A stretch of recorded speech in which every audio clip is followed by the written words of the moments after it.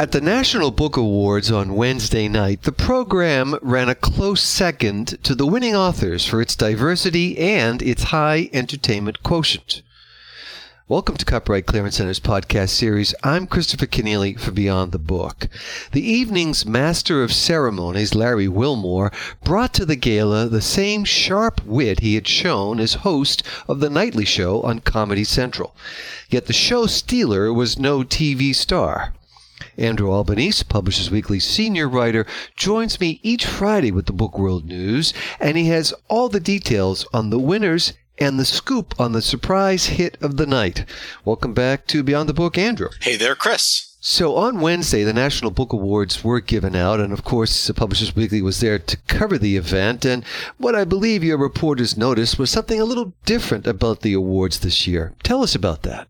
Oh, yes, indeed. Publishing's big night, and it was a big night indeed for the 2016 National Book Award winners, which included Colson Whitehead in the fiction category for The Underground Railroad, Stamped from the Beginning, The Definitive History of Racist Ideas in America by Ibram X. Kendi for the Nonfiction Award, Book 3 of March, the graphic novel by Congressman and civil rights leader John Lewis, took home the prize for young people's literature, and Daniel Berzitsky took home the poetry honors for the performance of Becoming Human. So congrats first and foremost to all of the winners, and so much to say about what was a really great list of books. And most notably, it's as you know, a very diverse list with 3 African-American winners. And it also marks the first time that a graphic novel won an MBA for young people's literature. So another sign of how that format is growing in popularity, as well as a sign of just how compelling and might I say timely John Lewis's personal story is.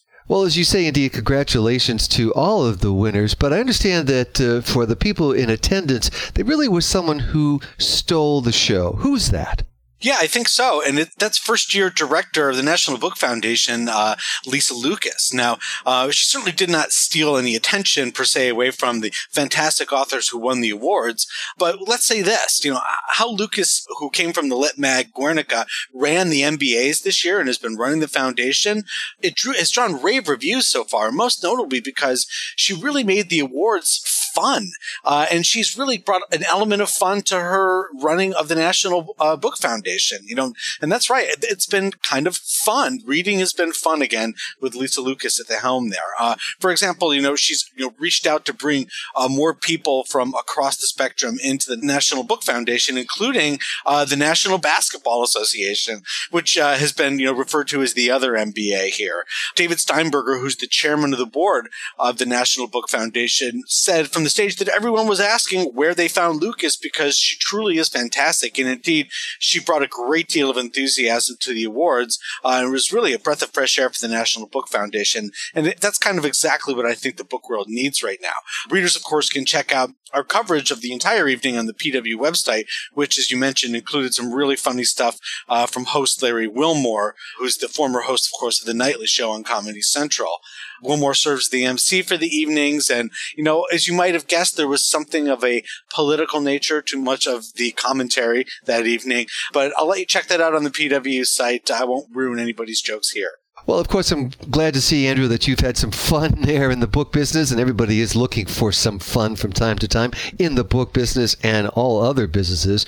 But on a less carefree note, the AAP, the Book Publishers Organization, has released sales numbers for the first half of 2016, and they're not telling that happy a story. Yes, indeed. So, we've known that this was coming, but we finally got the numbers. And the first half of 2016, the news has been not so good.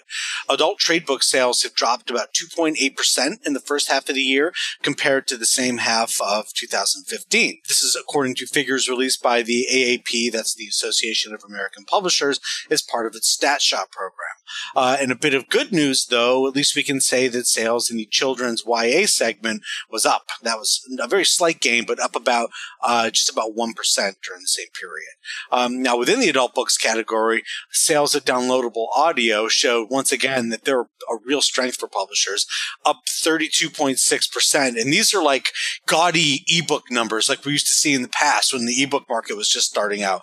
Audio was really starting to show that kind of growth now. But the only other format to post a gain in the first 6 months of the year was trade paperbacks. And I think that's largely because adult coloring books for the first half of the year remained pretty hot. And no surprise, the largest decline in the 6-month span came in the ebook format. Ebook sales are off by 18% over 2015 for the first half of the year. And ebooks accounted for about 24% of total adult sales in the first half of the year. And that's down from almost 29% in 2015. So I know we're like a broken record on this podcast when it comes to declines in ebook sales. But again, I think it's worth pointing out that it's happening, and publishers continue to say that they're not alarmed, but I think they should be. At the same time, we also learned this week that bookstore sales for the month of September were up about 1.7%, and that's according to estimates released by the U.S. Census Bureau. But after posting about a 6% increase in the first half of 2016, that over the similar period in 2015, the growth of bookstore sales in the third quarter has started to level off, and for the first 9 months of the year, book sales are up only about 3.8%. It's good news that they're up, but again, that sales growth is leveling off a little bit. But, that growth in bookstore sales is, I'm sure, one reason why publishers are not as concerned as they normally might be about ebook declines, because they do see ebook sales as eating into bookstore sales, and I think they've wanted to prop up bookstore sales for some time, but now that they're starting to level off as well, I think we may see a bit of a pivot in strategy for 2017. So stay tuned. Well, on our last conversation, our podcast last Friday, Andrew, you told us about your trip to Books in Browsers, the conference in San Francisco, and you've got more reporting on that in Monday's issue. And the subject, the future of reading, ties in with the panel that you and I will be doing tomorrow, Saturday, at the Miami Book Fair. Yes, I've had a little more time to chew on what I heard from the stage at the Books and Browsers conference in San Francisco 2 weeks ago. And the more I think about it, the more I think it's really become sort of a vital conference for publishers and librarians. And that's because it really focuses on how storytellers are using the full range of digital tools that are now available to them. And the implications that has for the future of books and reading, I think, are pretty important. Now, as our listeners may know, the Books and Browsers conference is organized by PW contributor Peter Brantley. And I actually think the seeds of this year's, the 2016 Books and Browsers program, were first planted almost 2 years ago by Brantley. That was at the 2014 ALA Midwinter meeting in Philadelphia. And a talk that he gave there, which he conceded at the time was a bit edgy, he implored librarians to think more broadly about their roles in the future of storytelling and to get further upstream in the creative ecosystem. There was this whole new world of publishing exploding right before our eyes, he implored people, but we're not really doing anything about it in any kind of concerted way. Instead, we're arguing over applying old analog era models to ebooks in libraries and ebooks in general. I think that was a pretty prescient talk that Brantley gave back then because, ebook lending in libraries has remained a pretty fraught topic for libraries.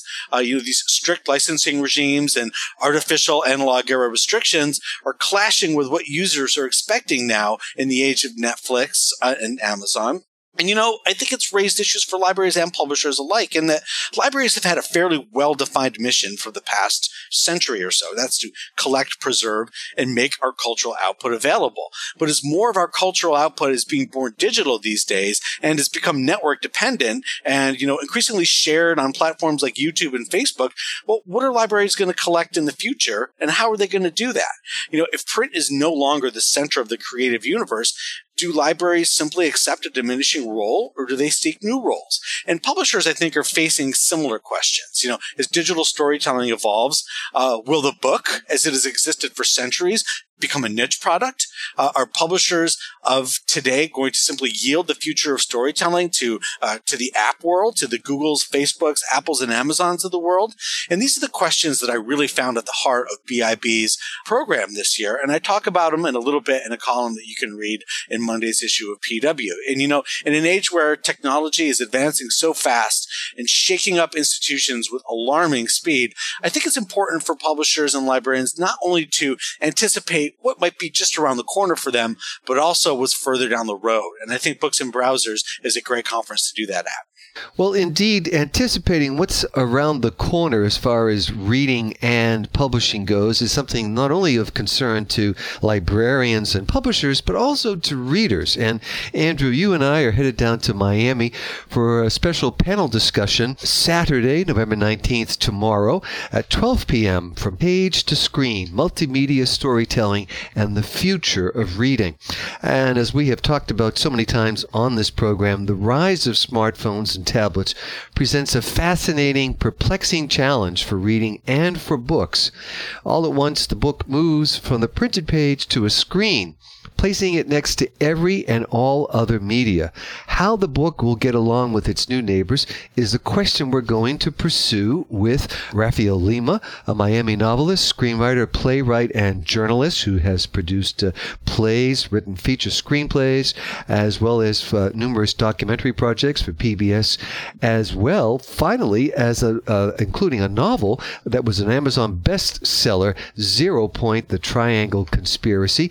Joining Rafael Lima will be Kristen McLean. She's Director of New Business Development at Nielsen Books, and she keeps an eye on the numbers, and she'll ground us in some important statistics and reveal, I think, some surprising things about the future of reading that will give people some reason for hope. So that all comes up tomorrow, Saturday, at the Miami Book Fair. It's free, of course, to the public at noon, and the program is called From Page to Screen, Multimedia Storytelling and the Future of Reading. Thank you indeed, as always, Andrew Albanese, senior writer for Publishers Weekly, for joining us, and we'll see you in Miami. My pleasure, as always. Coming up next on Beyond the Book, at Indiana University Bloomington, Professor Cassidy Sugimoto is a researcher of researchers. She peers into the world's scientific labs to listen to the voices within, and she asks, who has a voice in science, and what does it matter who is speaking? The characteristics of the speaker frame notions of credibility and authority, frame who we trust and how much we trust what they're saying. In science, this is also the case. Certain voices are heard and valued above others. However, the voices heard in different disciplines also affect the knowledge that is produced. Professor Cassidy Sugimoto next on Beyond the Book.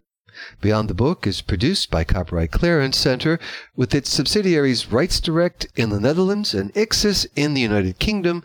CCC is a global leader in content workflow, document delivery, text and data mining, and rights licensing technology. You can follow Beyond the Book on Twitter, like us on Facebook, and subscribe to the free podcast series on iTunes or at our website, beyondthebook.com. Our engineer and co-producer is Jeremy Brisky of Burst Marketing. I'm Christopher Kenneally. Join us again soon on Beyond the Book.